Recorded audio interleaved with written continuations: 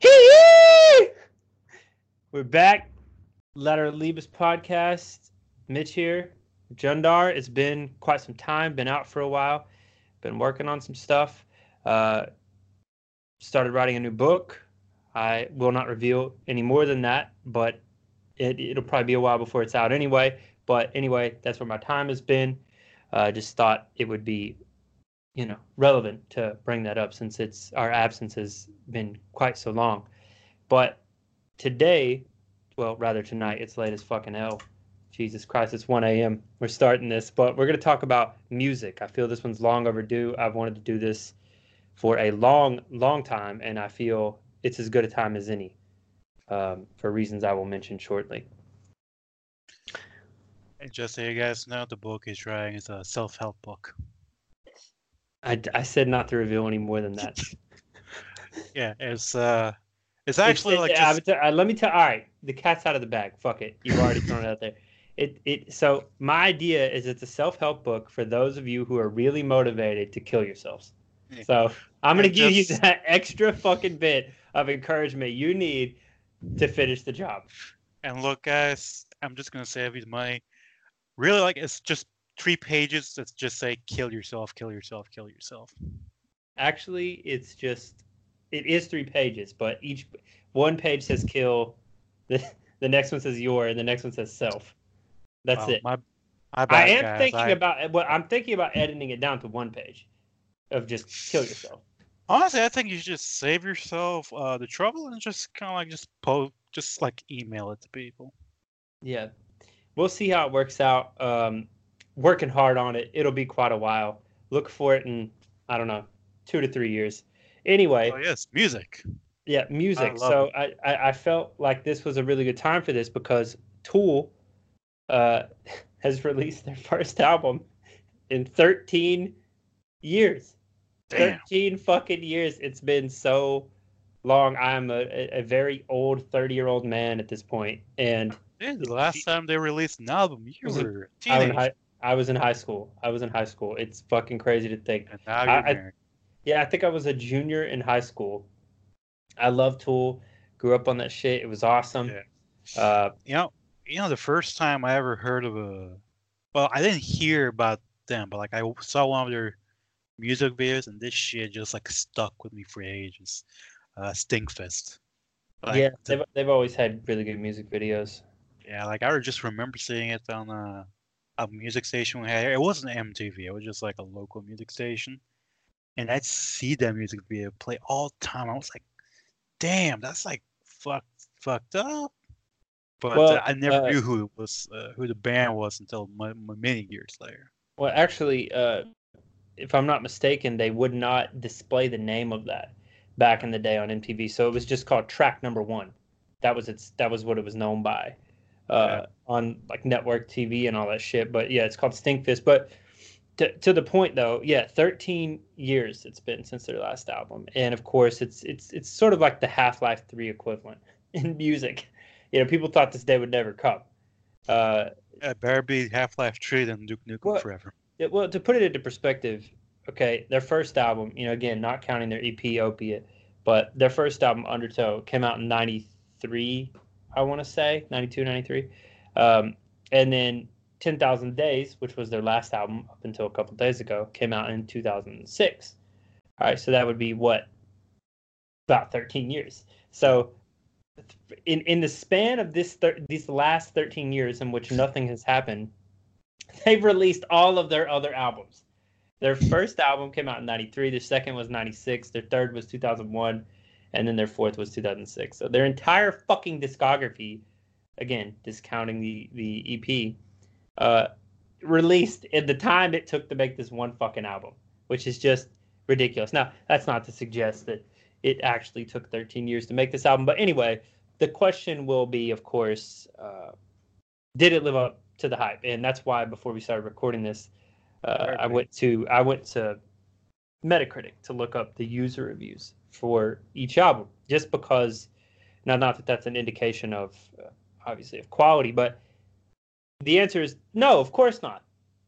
Of course not. Now, I mean, it depends. Did you put 13 years of pressure onto this album, changing your fucking life? If so, no, it's never going to live up to it. Nothing could. But I looked at the reviews, and I found that the newer the album is, the worse their user review is. And that's generally the case. Generally, that is the case, you know, because people want you, like, they fall in love with a certain sound. And Tool was known to be a very angry, but there was a lot of aggression in the earlier music, especially the first two albums. But it was very esoteric and almost spiritually inclined to an extent. You know, a lot of that stuff was. But the, you know, of course, like, things change. People talk about different shit. You get old. You feel differently. So people look at that as a means to say, oh, well, you sold out. Your album sucked now, whatever. Not, they didn't get trashed on the user reviews, but they're, you know, they're good. They're just not as good. Yeah. But I think, you know, the older we get, our interests just change, and it's pointless to just stay to just one specific thing. Like, I'm babbling right now, but like, it just kind of reminds me of, you know, keeping in the context of music, the musician Marilyn Manson. Like, if you ever saw him like in his early days, folks, dude looked fucking weird. You know, like, he was ultra provocative. It was like the most fucked up shit that you ever seen. But nowadays, you look at the guy, yeah, he's fucking calmed down a lot since then. yeah, but I mean, he still looks fucked up. Yeah, like, but his I mean, look is the same. He's just not as provocative, and also I don't know if I would agree with that. I think we're just desensitized. You know, he's calmed down for sure. He's calmed down, but I think a lot of it is like, we just don't give a shit. You know, 15, 20 years ago, that was terrifying. It was like, holy shit, Slipknot's just as aggressive and fucking headbanging as it was then. You know, I don't know, I just look at, you know, younger Marilyn Manson, and that guy was like, he looked like he was pushing the limits all the time. I see him now. I mean, yes, he still has that goth look of his. Yeah, he calm. Yeah, I mean, he looks like, again, like, let me paraphrase this. Comparative to himself, he looks to have toned down considerably in his old age. Yeah, he got fucking old. Like, that's it. He got old. He's old, but yeah, he got old. He got old. He's old and he's fucking slow. He can't do the things he did before. You know, but musically, you know, I mean, so he's it's not as aggressive. Like, yeah, because people get old and you're just less, like, when you're young, you're pissed off about everything, right? A lot of aggressive fucking music comes in a musician's early career. All right, Smashing Pumpkins, perfect fucking example, right? Early Smashing Pumpkins, Billy Corgan, Bullet with Butterfly Wings, fucking Disarm, all that shit is so, it's either aggressive and fueled by anger and rage, or fucking sad as hell, you know? But his later work, which I would argue is good. I would not say it's as good. I mean, I think only a fool would say that that's the case. I don't think anybody's saying modern Smashing Pumpkins even comes close to rivaling their classic shit. That's one example where I'll say no, their older work is absolutely better. But it's because of where he was in his career. And I think that's what a lot of musicians struggle with. It's very difficult. And going back to Tool, now again, it's really early to analyze this album, Fear Inoculum. It's way too early. It's really complex, and it's Tool. It's a fucking Tool album. It's going to take months and years to decipher this shit properly. But there's still some fucking bangers on them. And it fucking bangs. It goes hard. But it, you know, like, tonally is not as aggressive. Lyrically, it's not as aggressive. I mean, he's like in his 50s, you know? The guy's got kids. He's got a family. He makes fucking wine, for Christ's sake. Like, he calmed down. It happens. Like, that's what you're supposed to do as an artist. You're supposed to evolve, and thusly, so will your art. You can't expect an artist to just stay. That's why Eminem, his shtick has just grown stale, right? You can't. It's like when Eminem was 26 or what the fuck ever, dropping Slim Shady LP, and he's pissed off. It's like, all right, yeah, he's pissed. He's in his 20s. His girlfriend's a piece of shit. You know, he's just fucked up in the head. He's got this young daughter. All right, makes sense. I get it. You know, but when he's still pissed off and he's, you know, like 45 or some shit, it's like, okay, bro, calm the fuck down. You know, what are you mad about? You know, and now his newest album, Kamikaze, which is okay, really. Revival was dirt. I know I'm all over the place here, but Revival was fucking dirt. Um, and he got mad that people said it was dirt, even though it was. And then his newest album, Kamikaze, more or less simply exists just to respond to the haters. That's sad. That's sad. When you have to create a fucking album to respond to people that did not like your trash album. And it's because you ran out of shit to say. Yeah. Okay? And that's why Dr. Dre stopped after 3 albums. He's like, I don't have anything else. That's all I had up my sleeve, kids. I'm out. You know? Now, Dre doesn't really write his own music. It's really more sonic. And I think that's why certain musicians have longevity and some fall off. Now, of course, Eminem is still hugely popular. He's Eminem. You know? But in terms of critical reception, fan reception, and that is why, you know, he's just fallen off. He's run out of things to say. He's just sort of spinning his wheels and you know, we've heard it all. Like, yeah, we get it. You rap fast. That's cool. Great. It's really impressive, but you know, it's a shtick. It's a really impressive shtick, but it's not something I'm like coming back to revisit, personally speaking. You know? And it's the heart and the essence of music that makes it beautiful. It's not some technical thing a lot of the time. It's the soul of it. Yeah, I mean it's kind of like Kanye West, right? I think we can both agree he's like not the best technical rapper, like he's not the best out there, but like when you just hear the lyrics and you just feel the beats to his music, even like his newer work, I mean you can feel that man's soul into it. Well, I mean, the thing about it is like he's very lyrically, he's not particularly impressive. You know, Kanye's never really been that much of a lyricist. Kanye, and I'll just tell you up front, as you well know, is my favorite rapper ever. He's second favorite. behind Ice JJ Fish, of course. Yeah. I'll get to him later. True GOAT. But the reason is because Kanye is not really so much a rapper as he just is a musician or an artist. And I think he is, and I think, you know, him and his fans get a lot of hate, but I will say this. I firmly believe that when the history books are written and it's all said and done, regardless of his antics and his freakouts and the dumb shit that he says a lot of the time, the history books will show that he was probably the most important artist of his generation, bar none. Like he is crucial to modern music, crucial in so many ways. Like, for instance, just to go back on what I was actually saying about staying relevant musically, it's his willingness and almost he can't even help it. It's just his natural inclination to evolve, right? His music is always different. Always. It constantly managed to evolve on itself. Yeah. No album is the same. Yeah. It's like I think you've said yourself, like some of his earlier stuff, like they're more gospel. Yeah, like one album that's very gospely, one that's very what's the word I'm looking for? It's orchestral, which was I believe that one was that's like Registration. No. Yeah. You're skipping way too many albums. The first is that's College Dropout. That is a very gospel. That was Jesus Walks. That was his first big hit. That was a very gospel-driven album.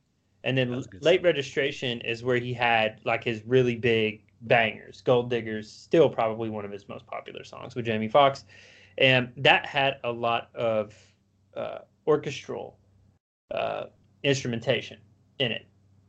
And then was Graduation, which honestly is probably the most pivotal instance of what I would consider almost like stadium rap. Now, this is not to suggest his skill was on the level of Queen, but it reminds me of that, right? Where it's the type of anthemic music that rouses an entire stadium, like Stronger. Yeah. It's an infectious beat. You can't help but just get behind it and be motivated by it. Flashing Lights is excellent. That's a great fucking song. I love that. I could do a whole podcast, frankly, on Kanye West. You know this. I write a fucking dissertation on the guy. Oh yeah. It's bad. Spoiler, guys. I didn't want to talk about it. You brought him up. I was going to talk about it way later. See, you fucked up. You made the mistake of bringing him up way early, and you fucked my conversation points because I was going to get into him way later because there's so much to talk about with him. I mean, maybe it's better that we do start with him because there is so much to talk about him. I don't know. Anyway, I was going to talk about Tool. It's been 13 years. I was stoked about that, man. Come on. All right, no, back to Tool. So no, it's too fucking late. I'll go back to it at the end. Sorry, listeners. Fuck. Blame this fuck. We'll circle back to Tool. We'll circle back to Tool. I do. Because it's still look, it's okay. Like it's still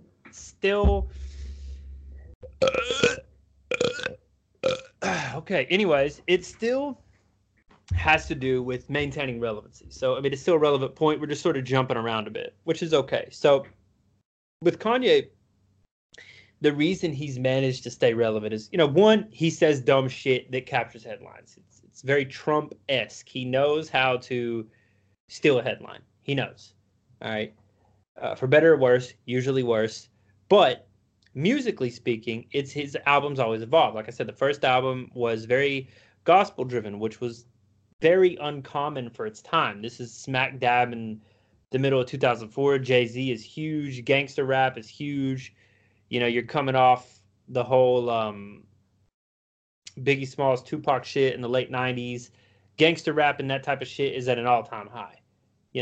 That stuff was fucking massive when I was in school. And coming from the South, the other type of rap that had really started to blow up at that point was, I guess, what you would consider the early, sort of the early stages of trap music, like trap rap, trap hip hop, in the sense of, sexy, slutty shit like Nelly, Mystical, Shake Your Ass, this song, this. So it was like shit was either sexual or violent.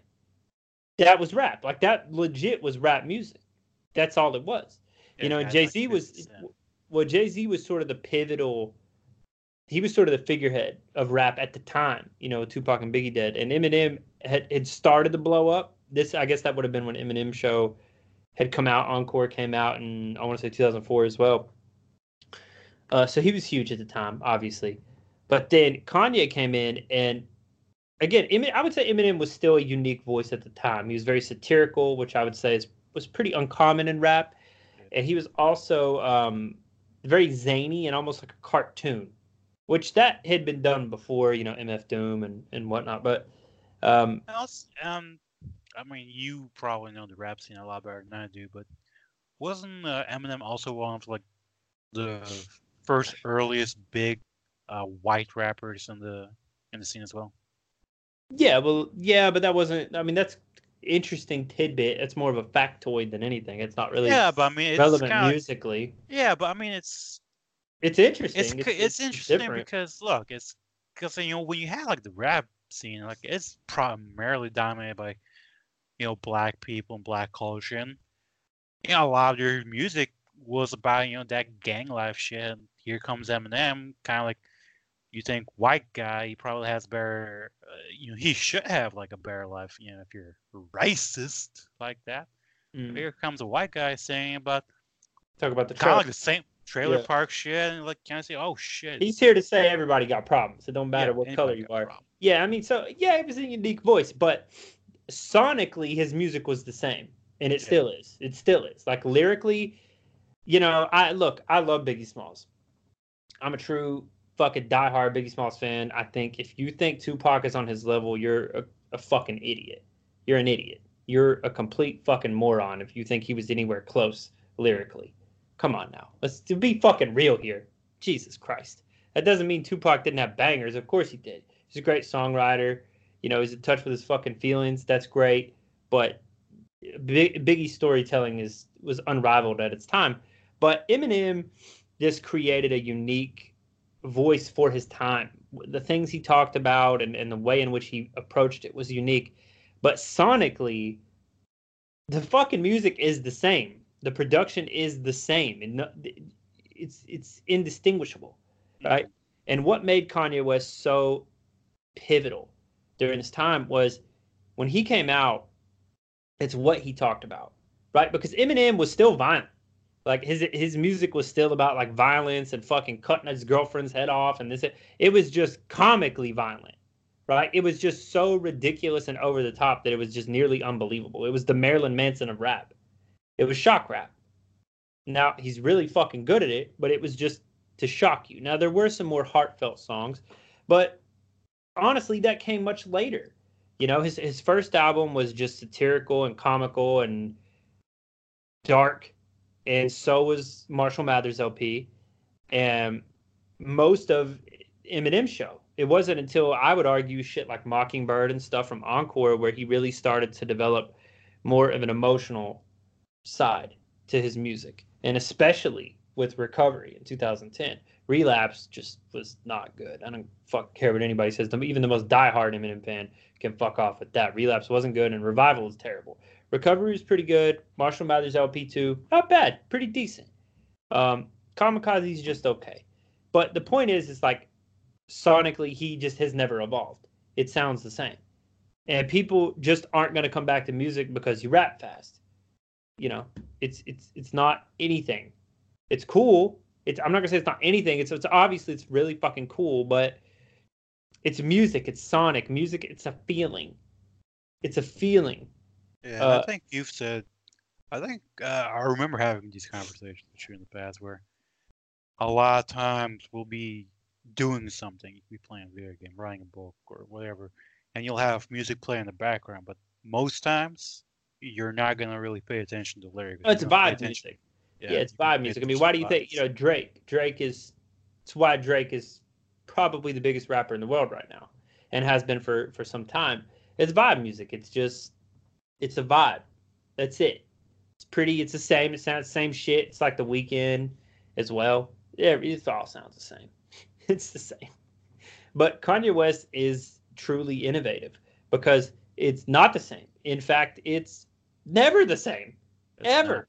The first album, going back to my point, was heavily gospel driven, which was again in the fucking midst of the utter violence and chaos of Eminem, the fucking gangster rap of Jay-Z, and shortly preceding him, Big L, who was fucking killed. I want to say like 2001, and he was more underground, but still excellent. Fucking badass gangster rap. Of course, you got Wu-Tang Clan, all that shit. That's a little earlier on. It was either fucking dudes up, selling dope, or fucking girls, and it was like fun club bangers, like the Whisper song by Yin Yang Twins, which is, it's a fucking banger. Everybody loves that song. Juvenile, you're fine, motherfucker, when you back that ass up. Shit like that. Like, that's what was played heavily in the South, But Kanye was a truly innovative voice for his time because, he's talking about how much he loves his damn mama, like his first album, he's over here like, yeah, I love my mom and I dropped out of school for this. Yeah, kind of like a big, big far cry from Eminem talking about, telling his mom, fuck you and skeletons in the closet. Yeah, fucking clean out my closet. And again, that was 2002, probably, Eminem show. And so when College Dropout came out, this motherfucker's biggest hits, Jesus Walks. He's talking about how much he loves Jesus on the radio as a mainstream rapper with a pink fucking shirt and a backpack, and talk about his mama and Jesus and family and all this shit. That's his first album. Okay, so his second album comes out. That was, I think, just a year later. I want to say it was 2005. Late Registration, and that was heavily orchestral. Which, I mean, how many fucking times have you heard an orchestra in a rap album? Even now, it's not really a thing. And he had Gold Digger, which definitely a club banger. Nothing lyrically special about that. It was a fun song, and having somebody like Jamie Foxx on there, especially with the whole Ray Charles movie coming out at that time, was a great crossover appeal. And on top of that, he had more socially minded tracks too, like Diamonds from Sierra Leone, which is great, and some other shit like that. That's a great album. But then when he got into Graduation, again, this was like a stadium rap. This is, it was designed sonically to be played on a big ass stage. Things like Stronger, Flashing Lights, just crazy high production value. Now, I'll be honest with you, I like his later work way better than his earlier work, but I respect his early work. I respect what it did, but it wasn't until basically he just lost his fucking mind that he really became great. Yeah, So 808s and on. Oh, yeah, so when he came out of Graduation, that was sort of him at the height of his ego, right?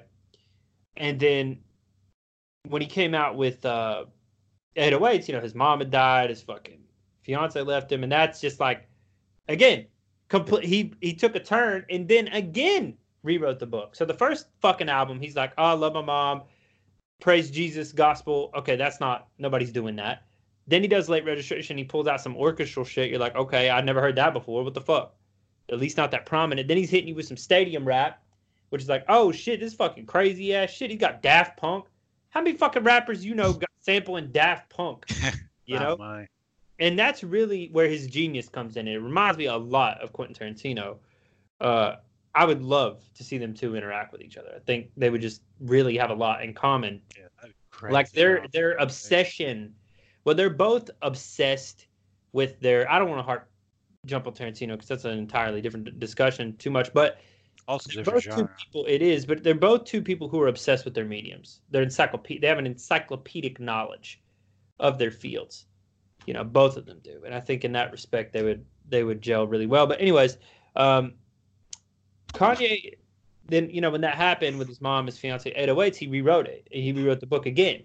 It was these sparse songs with just this creepy fucking instrumentation, the 808 drum. It's just a fucking album about heartbreak and misery and how to fucking go on grieving. Again, it's a fucking rap album. And then the whole fucking Taylor Swift shit goes on, and he's reviled by everyone. Obama dogs him. Everyone hates this fucking guy. He becomes the abomination of Obama's nation. That's true. It says South Park's dogging him. Everybody hates him.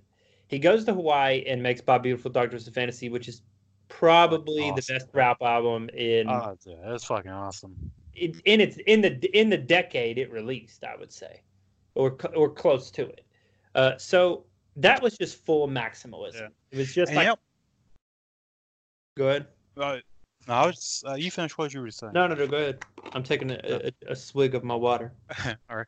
Now, I was just gonna say, one thing I was reminded of when he released that album, My Beautiful Dark Twisted Fantasy, is like that short film he released.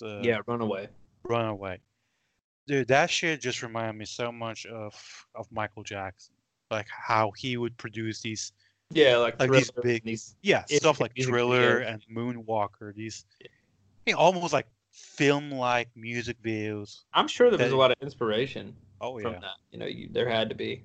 He was Kanye was a terrible actor. Oh yeah, awful. But the music was fucking great. Again, much like Tarantino. Tarantino is a terrible actor. Yeah. He's awful. His Australian accent in Django Unchained is fucking garbage. But the point is, though, it was the intricacy of that album and how he just ripped himself apart. He basically just deconstructed his entire ego, and the way the album is, from the way it begins to the way it ends,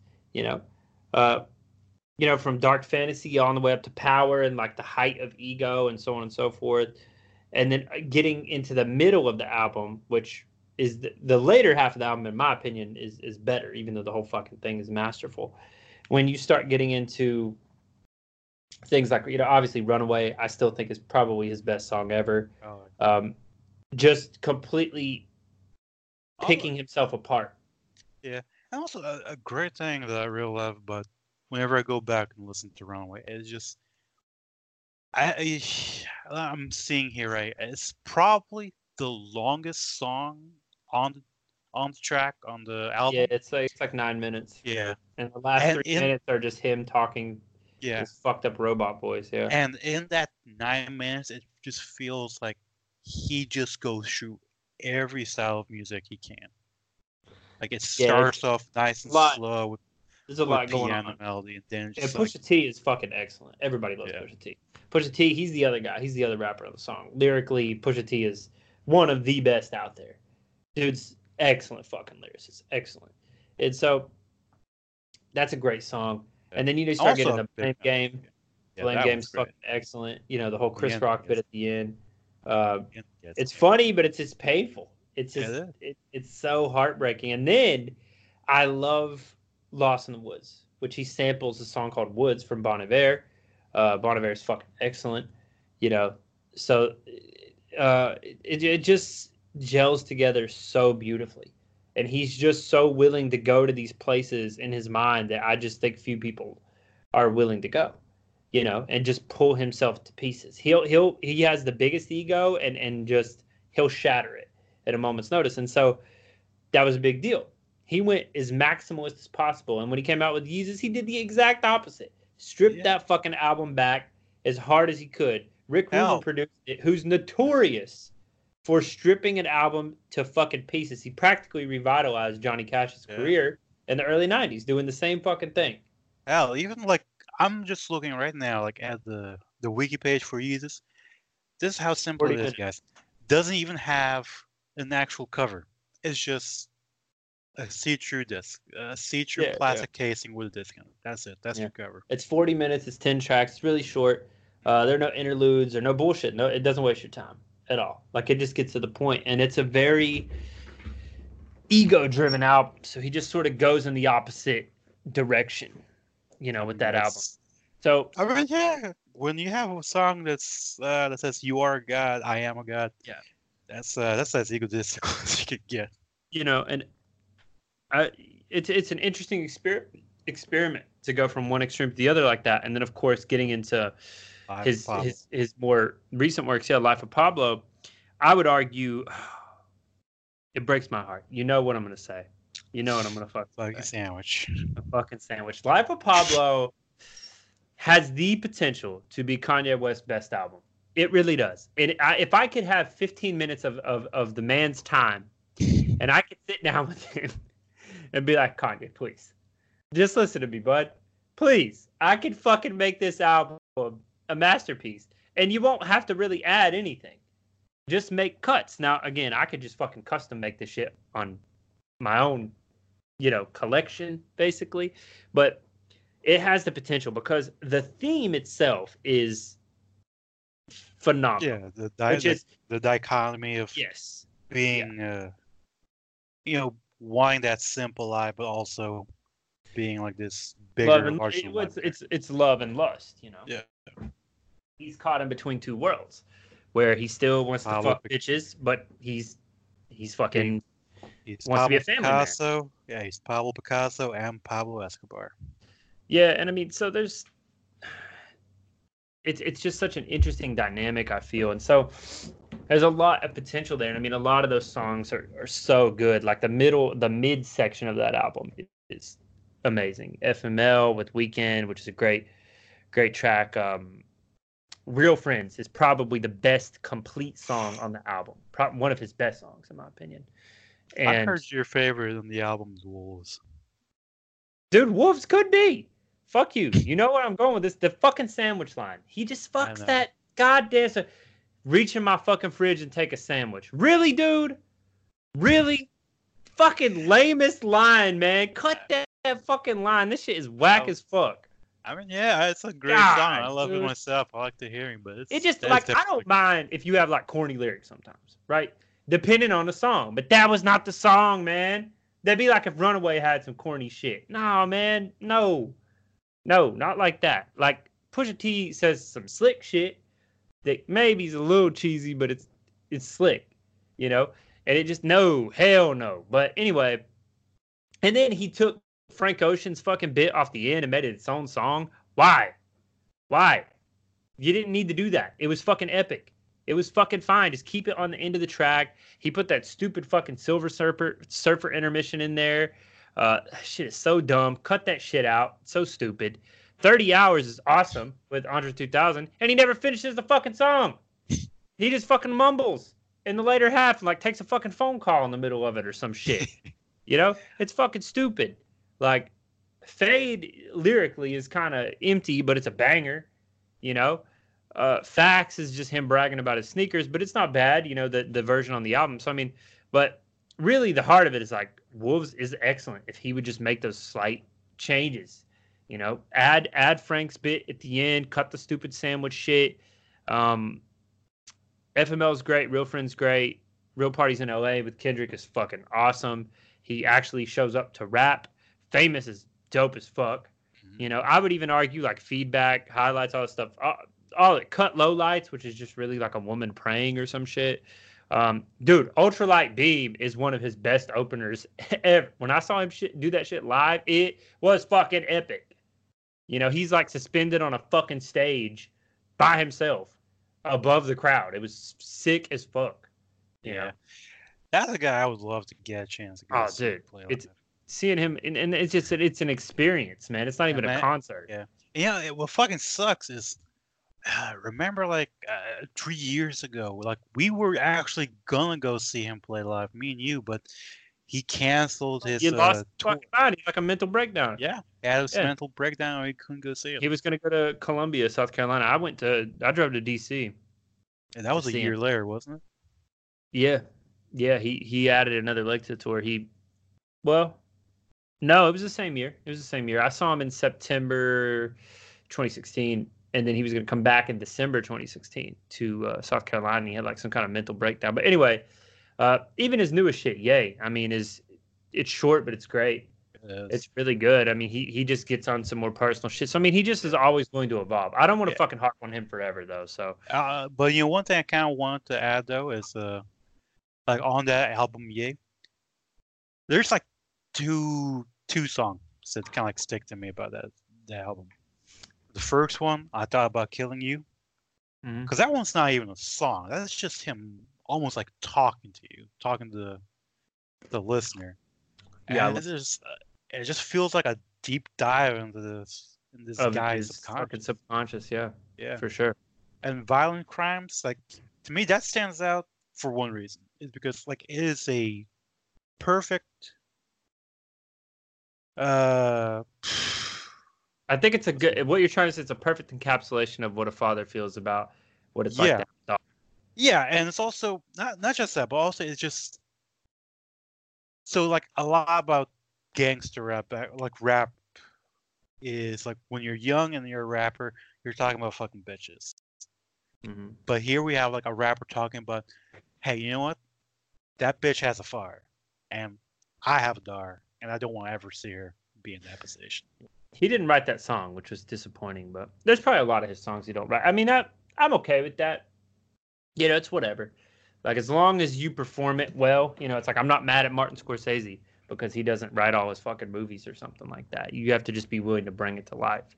And sonically, he does. And more importantly than anything, it's his sonics. It's his ear for production and the sonic nature of his albums that keeps him relevant.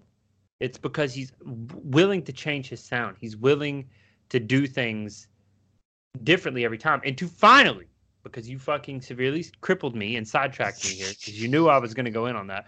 Back to Tool, for the love of God. With Tool, I would not say that it's so much that they've drastically altered their sound, even on this new album. It's that Tool, even now, 13 years fucking missing in action, no one has managed to even come close to replicating their sound. They are still wholly and utterly unique in the landscape of music. You know, now there's some other weird shit out there like Swans, but Swans is more like noise rock. It's fucking chaos. Swans is just it's just butthole clenching like 20-minute songs. It's fucking crazy. Swans is the absolute fucking shit.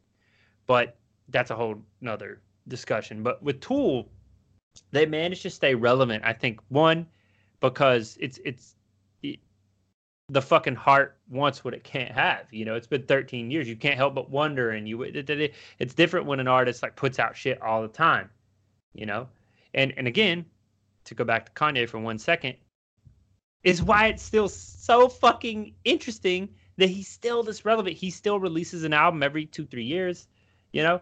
And he's just as relevant, if not more so. It's unheard of, you know? Where there's the opposite spectrum, like Tool, where it's been an eternity since you put out new music, and people are super interested in it because it's been so long. But I'd say there are changes.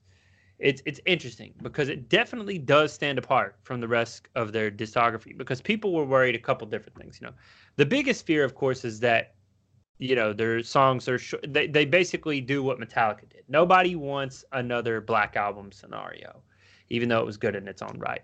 No one wants Tool to like start coming out with 3-minute radio hits. No. Okay. They want these fucking epic 9-10 minute songs, and oh boy, do you get them.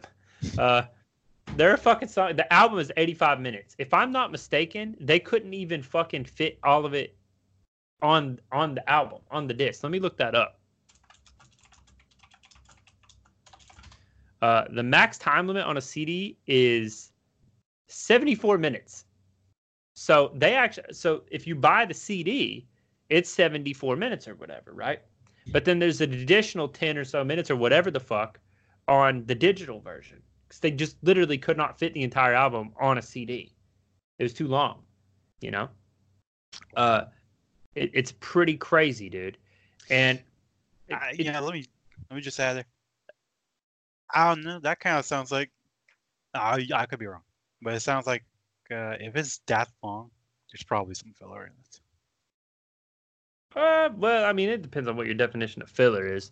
I wouldn't say it's like a shit or anything like that, but you know, you could argue that with almost anything, but anything that goes longer. But yeah, I mean, the album is like, it's definitely strange in the sense that it's very instrumental, very instrumental. I mean, there's less singing by Maynard on here than maybe any Tool album, but it's the longest album.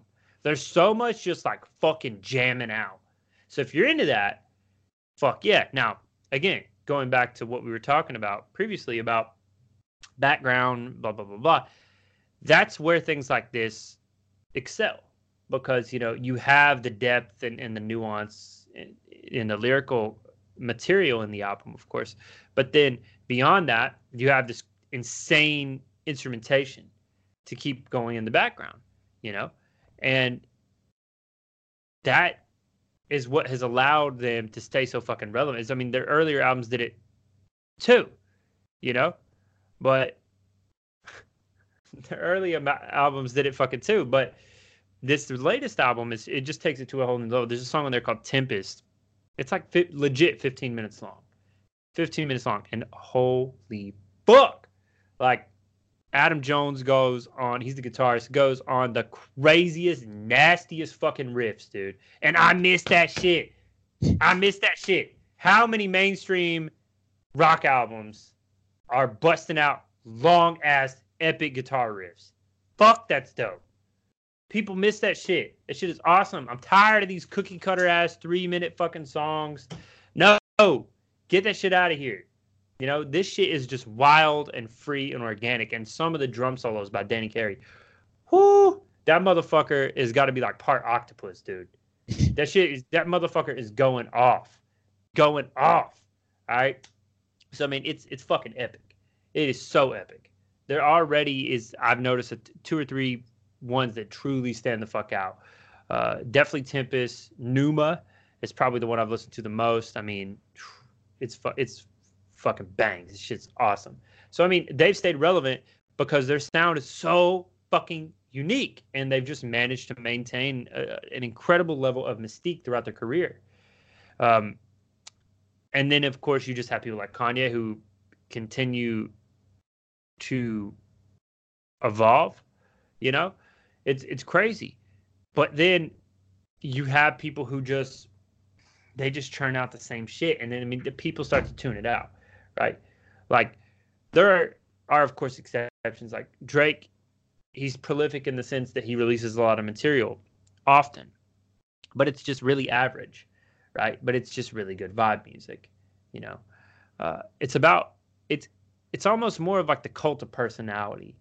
Of course, talent and skill have a lot to do with music and shit like this. But it, you know, it reminds me a lot of Kojima in terms of games. Not to sway too much into games, but these are all creative fields. So of course there are going to be some comparisons to be made. But it's more of his personality and the idiosyncrasies within his work that make him so big, rather than the true quality of the overall product.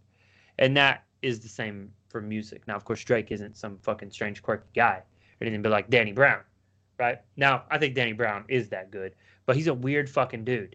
Guy's super weird. He's got a fucked up voice. He's hilarious as fuck. I love this guy. He's one of my favorite rappers, and his shit is painfully dark, but it sounds like a damn cartoon, you know? The way he talks, at least, his crazy ass voice, but the themes are just so harrowing, man. Fuck, you know? Just like how it reminds me a lot of like the sad clown, you know, being behind that mask, right? Where he's just talking about being, you know, he's on these fucking drugs, strung the fuck out, and people are just laughing, and it's for their entertainment. You know what I mean? So there's so much beauty in all this fucking artistry, and I think you can stay relevant just on sheer skill and talent like that, and your cult of personality, or you know, or you could just have something that's so cookie cutter like Taylor Swift that it has a mass appeal. You know, everybody goes through a bad breakup. I mean, she's made her entire career over having bad boyfriends. Yeah, well, I think that just applies to really any creative field. Is that when you have stuff that just is so broad that appeals to a mass audience like that, obviously they're gonna be the ones that are the most popular, regardless of the actual talent that goes involved into it. Like, look at again, you know, I know this kind of veers off a little bit, like the Transform movies. Those movies consistently make money every time they make it, and they're terrible movies. But people fucking love seeing movies with giant robots beating each other up with loud explosions. It appeals. While you have stuff like, you know, Tarantino's movies that are a lot more personal, and they're not personal as in like these deep narratives, but personal in the sense that this is something made out of love by the creator, and he wants to do something different and quirky. Yeah, it's idiosyncratic. Like, yeah, they don't make as much back in the box office, but you know they still get an audience. And I think that just applies to anything really. But you know, let me ask you this though: what to you has been the most? What song has influenced you the most, or at least been a big impact on you? Like song, like one song, one particular song. We're not talking albums. Jesus Christ. One song. I mean, it doesn't have to. I mean, that's easy. This podcast is named after it. Lateralibus. No, it's Lateralus by Tool. Lateralus. Yeah. Why is that? Oh my God, that song's fucking amazing. Okay, for one, obviously, you know, as you know, Lateralibus, the name of the fucking podcast, is a poem that I wrote, which is somewhat inspired by that song as well. And it's what that song is about.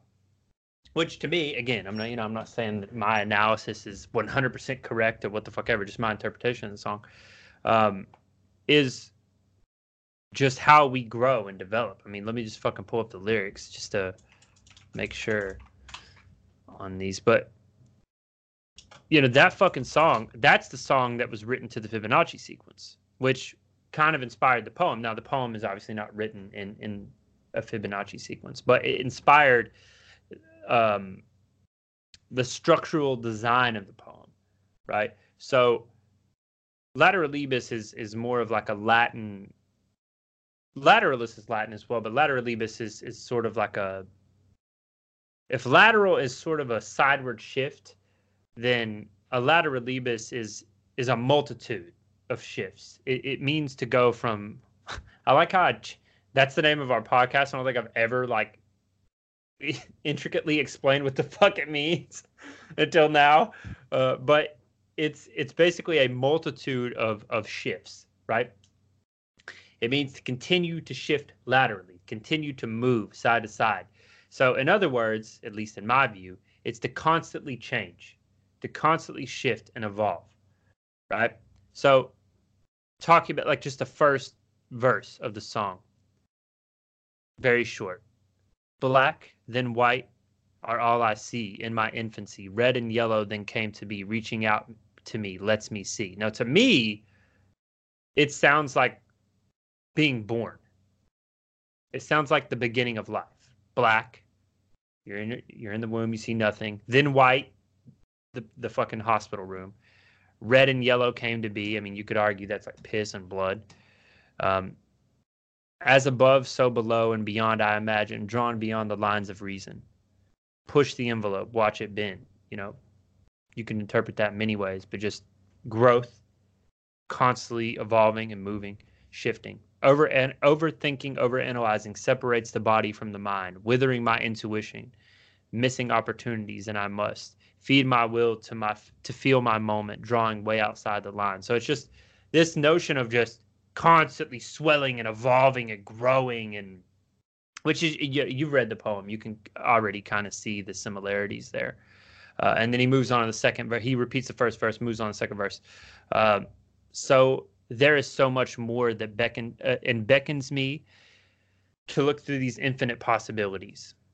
And that's really what this podcast is about. That's what Lateralibus is about. It's what that poem is about, is the infinite possibilities. But more specifically, that recognizing those infinite possibilities comes from within, not outward. It's not somewhere out in the fucking world and space and time. It's in your mind and heart that you'll find this.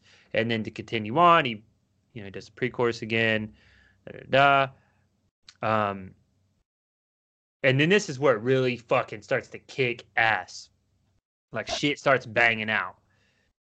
Feed my will to feel this moment, urging me to cross the line, reaching out to embrace the random, reaching out to embrace whatever may come. I embrace my desire to feel the rhythm, to feel connected, enough to step aside and weep like a widow, to feel inspired, to fathom the power, to witness the beauty, to bathe in the fountain, to swing on the spiral of our divinity and still be a human. And then the outro, which is fucking legendary.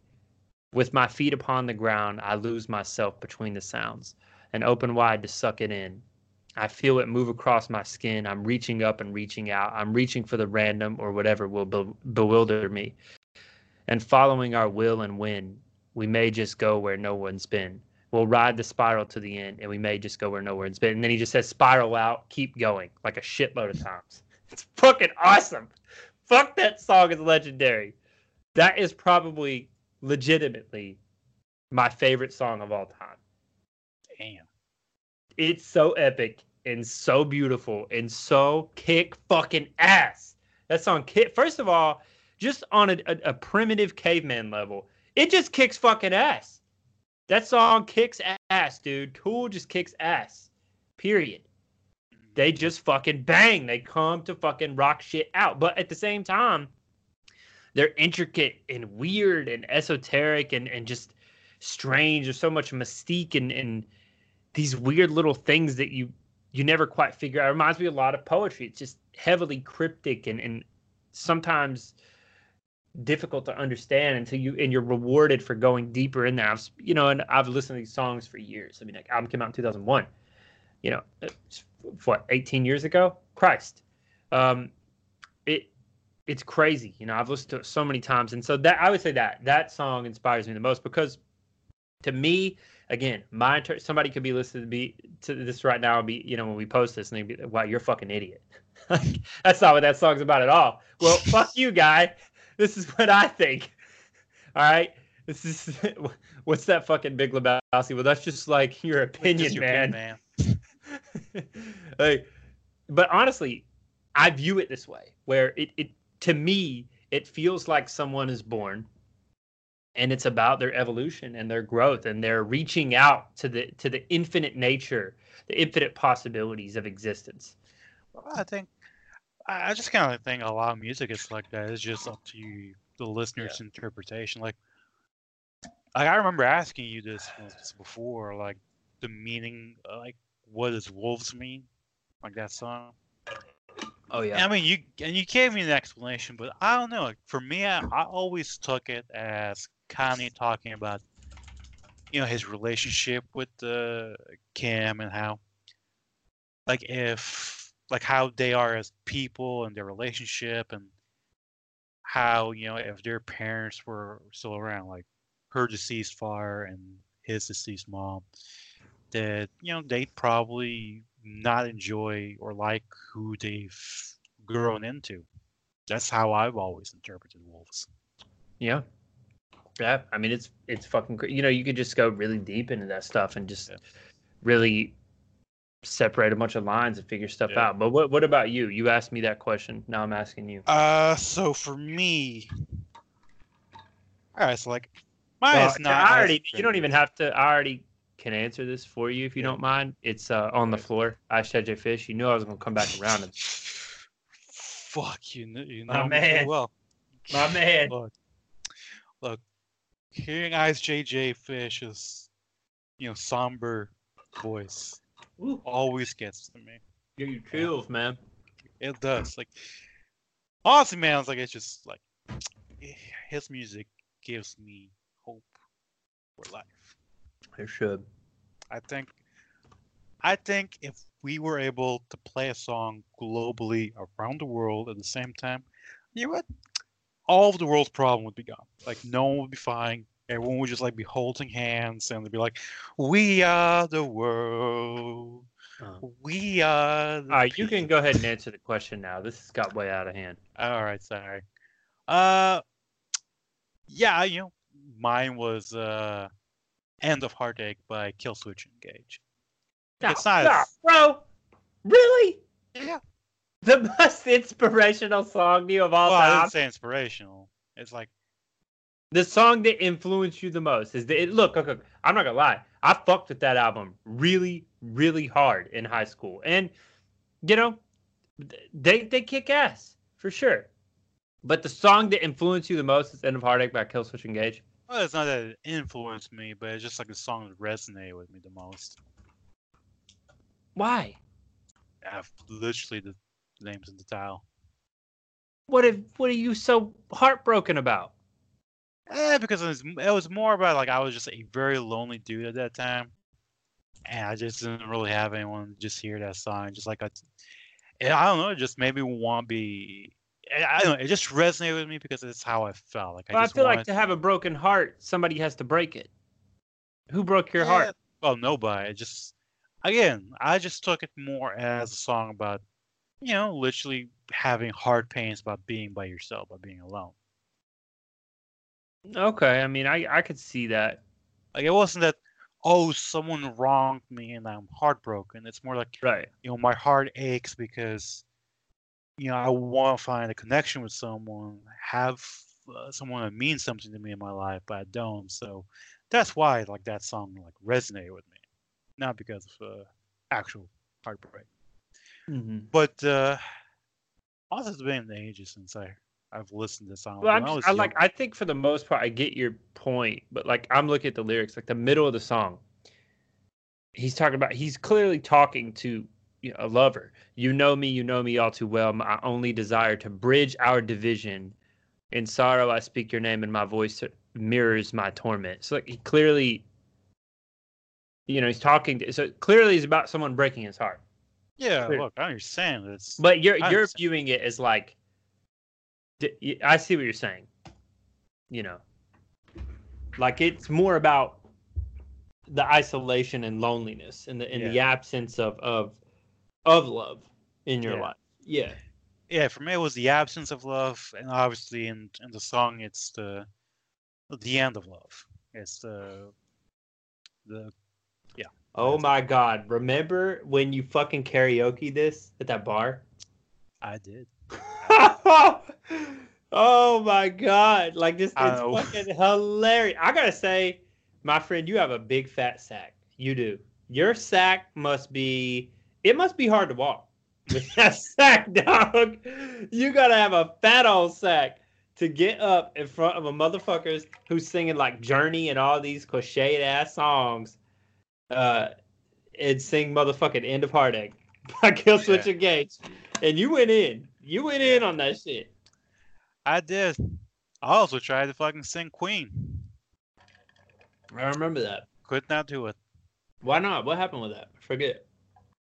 Dude, I'm just not on their level. Like I mean, I remember you trying to like set it up, but couldn't you get back on the list or something? It was too long and we left. No, like I did do it. I did get a chance to sing it. The problem was just I probably picked the worst song to do. What do you do? The one with David Bowie. It's Under Pressure. Under Pressure, yeah. I mean, you cannot sing that. Why the fuck would you choose a song that's for two people? I don't know. Why? Look, what? Dude, you should have did Fat Bottom Girls. All right, that's a fun song. Yeah. That's a good one. That's a good one to get up there because it's like honestly, no one's gonna take it seriously. Yeah. No one's gonna take that one seriously. Honestly, what I should have done is sing the song I sang at your wedding. Viva la vida loca.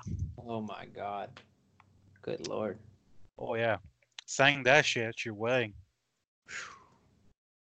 Yeah, I can't believe she didn't leave me right then and there. Yeah, she should have been like file for an annulment. Yeah, she should have been like, look, Mitch, I can't be with you. That's your friend. He's attached to you like a leech. Can't get rid of it. So yeah, I'm gone. Oh God. Yeah, I remember now. And what was funny enough, later that night when I went to the hotel and I was trying to flirt with Libby's friend who works there, I fucking sang that song again in the hotel lobby room. Oh. Yeah. Yeah. Jesus Christ. Oh, I mean, there was no one else around, just her. But you sang to her? Yeah. Jesus. What the fuck? She asked. Dog. We need to raise funds for like autism awareness or some shit. What the fuck?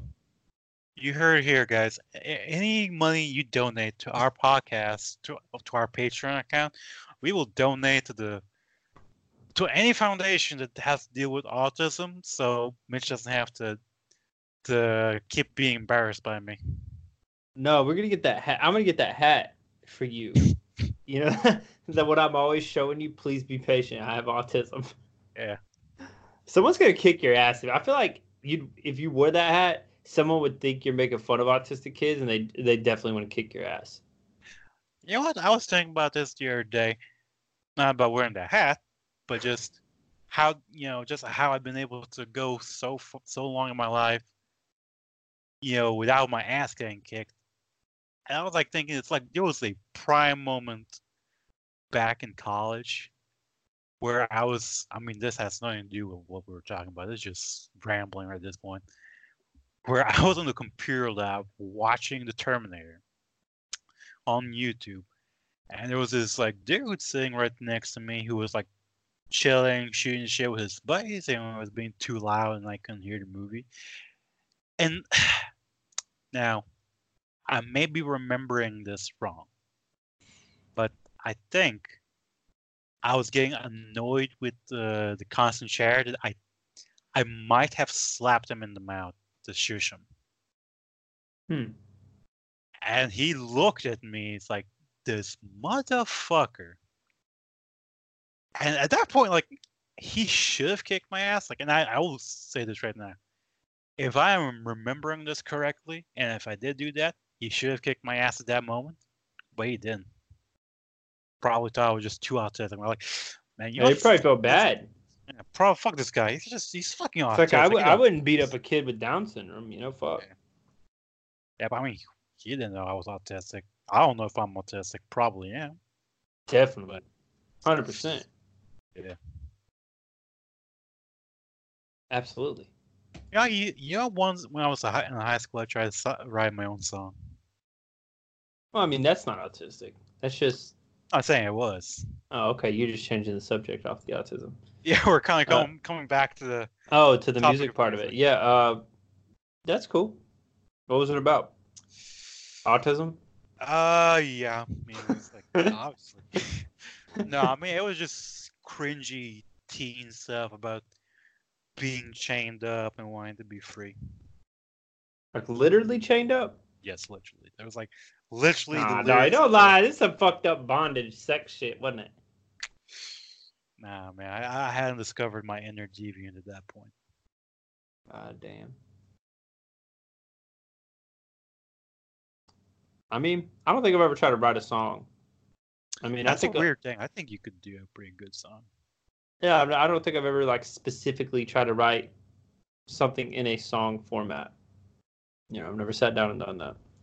I could, but it's like when you have the chorus and repeated phrases. Generally, like when I write, it's a poem or something, so it's not. Really repeat a lot, but yeah, it'd be an interesting challenge to do for sure. I'd like to just do it for the fun of it one day, just see what I could come up with and shit. But don't you think there's at least one poem in your book that I swear to God could be a song? Like I don't know. Shit if I know. I think Burn could be a good song. Nah, what? Yeah. No, dog. I don't see that as a song at all. Not at all. That does not sound like a song to me. I don't know. Whatever. It's your interpretation. What about Louder Now? Would you see that one as a song? No. You're just naming stuff now. That actually is a song though, by a band called Taking Back Sunday. So fun fact. I don't know. I just feel like some of this. I mean, I would have to go through this whole book and read it, but I swear I think there's a few of your poems that could easily pass off as music. Maybe so. I don't know. But I wouldn't want to bore everyone to death with you reading that aloud. I mean, look, if they're listening to our podcast, they already know what they're in for. Boredom is part of it. It's true. It's true. Fuck you guys listening to this. You deserve it. You're this far.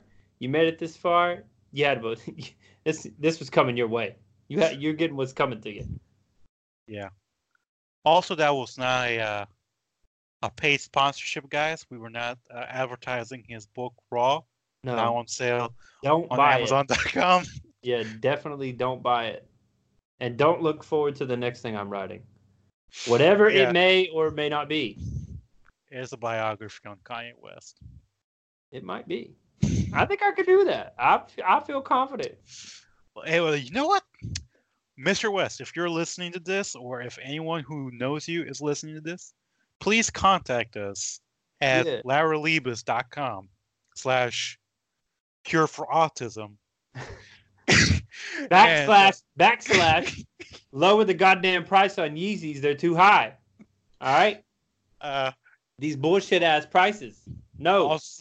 No. Also, change the sandwich line. .org. Get in contact with this man, and he will write you. I'll do your biography. Like, he will be very meticulous. I'm only gonna do it if he changes the sandwich line, though. Otherwise, I'm out. That's his price. He will not require monetary compensation. Just you change that one line in that song. That's right. All right. We're probably gonna wrap this one up. I know it's a little on the short side considering we haven't been back in a while, but this is just such a broad fucking topic, so epic in scope that I feel like it's something I want to revisit. Sort of like video games, Yeah. really anything It's artistic. You yeah, know? especially since this particular one has been very focused much on rap, and there's like so many different music genres we can get into. Oh God, there's so much like the '90s rock and stuff. I love that shit. I'm super into all that. Hell, Not just I'd cool, love a yeah, Pumpkins, all that Nirvana, et cetera, et cetera. yeah. Hell, I would love if one day we could get to even talk about gorillas. Yeah, Gorillas. I mean, they're almost in a genre of their own, really. But yeah, there's a lot of different. I didn't even mention Father John Misty, Fiona Apple. I mean, so many things I love, and that's why I'm saying like this. I could go on forever. I mean, I could do this for hours. Like I've said this before to you. I'm for all the times we talk about, video games and this and that. Like I'm far more interested in music. I know way more about music than any of the other things that we talk about. Uh, be it games or fucking movies or what the fuck ever. Like music, that's the shit that I'd love it. I'm obsessed with it. I've said this so many times before. If I'm not speaking to another human being, I'm listening to music. Yeah, because So because music is like it's just in every aspect of your life. yeah, Dude. well, Like, because let's think about it. It's one of the only creative mediums like that where you can do other shit and like you can't play a game and also do this thing, yeah, right? You can't watch a movie and do this thing. You can like listen to music and really have an intent to listen to it lyrically, or you could just vibe to it, you know. So it's just sort of always there. So yeah, I mean it's such a broad, fascinating topic, and this was really rap based. So I would love to get more into, come back to this, revisit this, get into. I love a lot of singer songwriters again, like Fiona Apple, Father John Misty, Wise Blood is a more recent one. She toured with Father John Misty, just shit like that. I would love to get more into that because that really gets into the meat of lyrical work. And Fiona Apple's one of my favorite musicians ever. I fucking love her. She is one of the best writers in modern music. So I would love to do Benjamin Clementine, really weird guy. He had a feature on a Gorilla song, actually. I'd love to get into all that stuff. And then, of course, there's so much a wealth of rock and all the history behind that. Led Zeppelin, grew up on all that stuff. So, yeah, want to revisit this because we'll just be on forever. I'll never shut the fuck up. And it's getting late. you will not. I won't because I fucking live and breathe for this shit. Anyway. I will make sure to not mention Kanye again. Yeah, don't, because I'll just get derailed again. I'll do a whole one on him again. Like I'll find new shit to talk about. But yeah, right. he is the Red Dead Redemption 2 of music. Yeah, except I don't have all this critical shit to say. All right, so what? I didn't say anything. Oh yeah, you mean like in the sense that I could go on forever about it, definitely. Yeah. But yeah, we're gonna wrap it up. We will be back. I want to assert that. It's been quite an absence. We will be back on a weekly schedule. Hopefully we won't get fucking derailed again. We'll stick to it. Like I said, been working on some stuff on the side, but in the meantime, we'll be back. We have a couple ideas of what we're going to cover next week that could be pretty interesting. And yeah, besides that, buy my fucking book. I was kidding earlier when I said don't buy it. Buy it. I missed that. Only $8.99 on paperback. Kindle's free. Well, if you have Kindle Unlimited, I think it's $2.99. But I have a cool little deal in there that if you buy it on paperback, then the Kindle's like $1 or something. It's pretty cool. I can't remember. It's called like Matchbook or what the fuck ever. It doesn't matter. Go get it. Thanks. Yep.